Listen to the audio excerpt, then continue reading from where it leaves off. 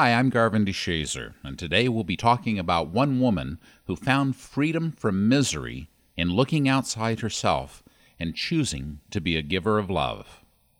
Enjoy, because this is your daily inspiration.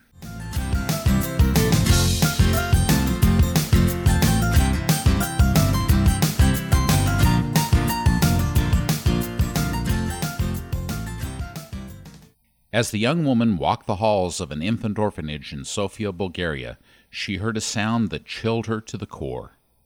It was that of a screaming baby, emaciated, trembling, frantic. There was no blanket to swaddle his tiny body. There were no soothing reassurances of a mother's embrace.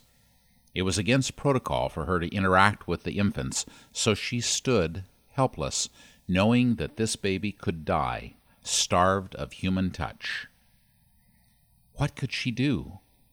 He was too young to understand that crying would yield no response, so he would keep screaming until, eventually, he would give up trying, like the other infants lying like statues in their cribs. I cannot leave here, she thought. I've got to do something about this. It was 1993, and Deborah Gardner was serving an 18-month mission for her church in Bulgaria. The desire to serve did not always come naturally to Deborah. There was a time when I was absorbed in my own troubles, she says, and I could not reach out or get beyond my personal frustrations. I was depressed and discouraged, and I didn't see the beauty in my own life. Then I lived in Bulgaria for a year and a half.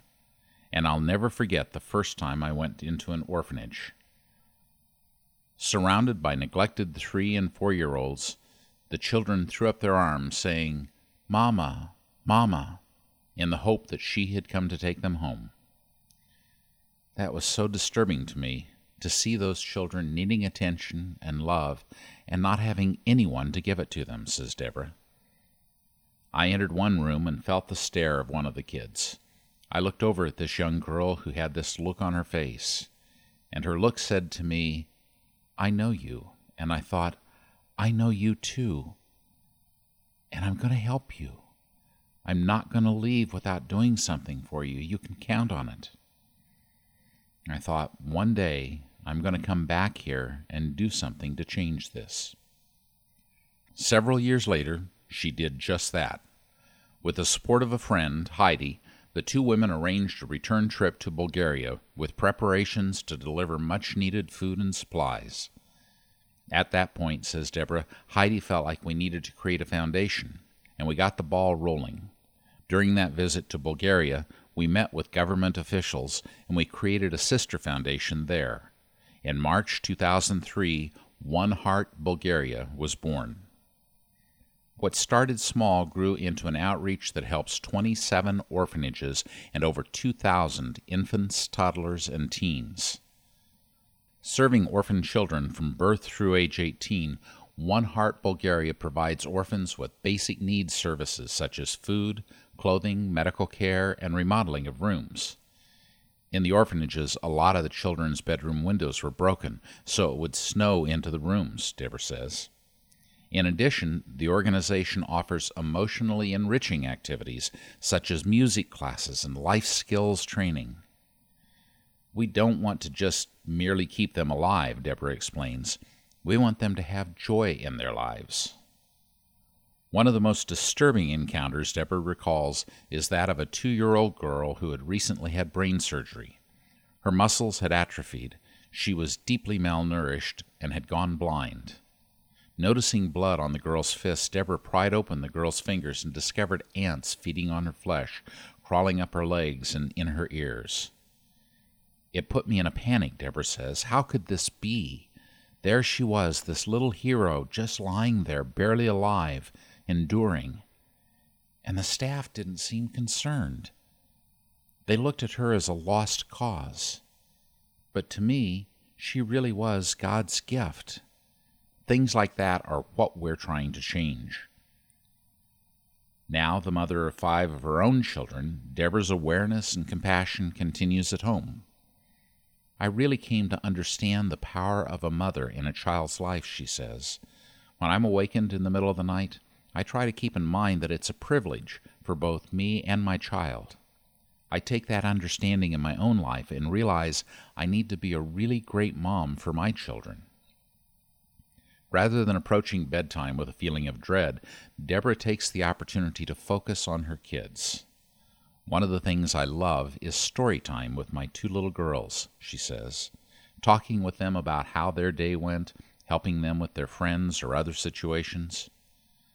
Of course, along with the quiet moments of compassion comes a load of hard work. There are always laundry and dishes to be done and kids to be picked up. Sometimes you feel like, I'm just going to beg this day, she says. I'm going to eat a half pound of chocolate and serve cereal for dinner. But she keeps going. Many question Deborah's sanity, wondering why anyone would be willing to take on such emotionally and physically taxing work while she's still serving in Bulgaria. The answer, she says, lies in a desire to look outside herself and to accept that her love will be flawed. I do what I can. I let the rest fall by the wayside. I'm not doing everything perfectly, she says, but that's okay. I do what I can. What can you do to look beyond your fears, doubts, and self-focus to see to the needs of others? What freedom could await you outside the bounds of familiar self-preservation? Will you say, I am needed in this world. I am choosing to be an agent of love, and expand your views and your outreach today? Thanks for listening. May your day be filled with love, laughter, and joy.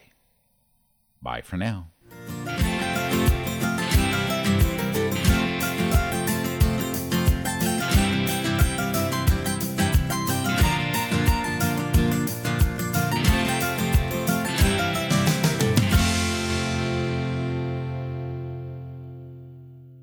Hi, this is Scott, producer for the Daily Inspirations podcast.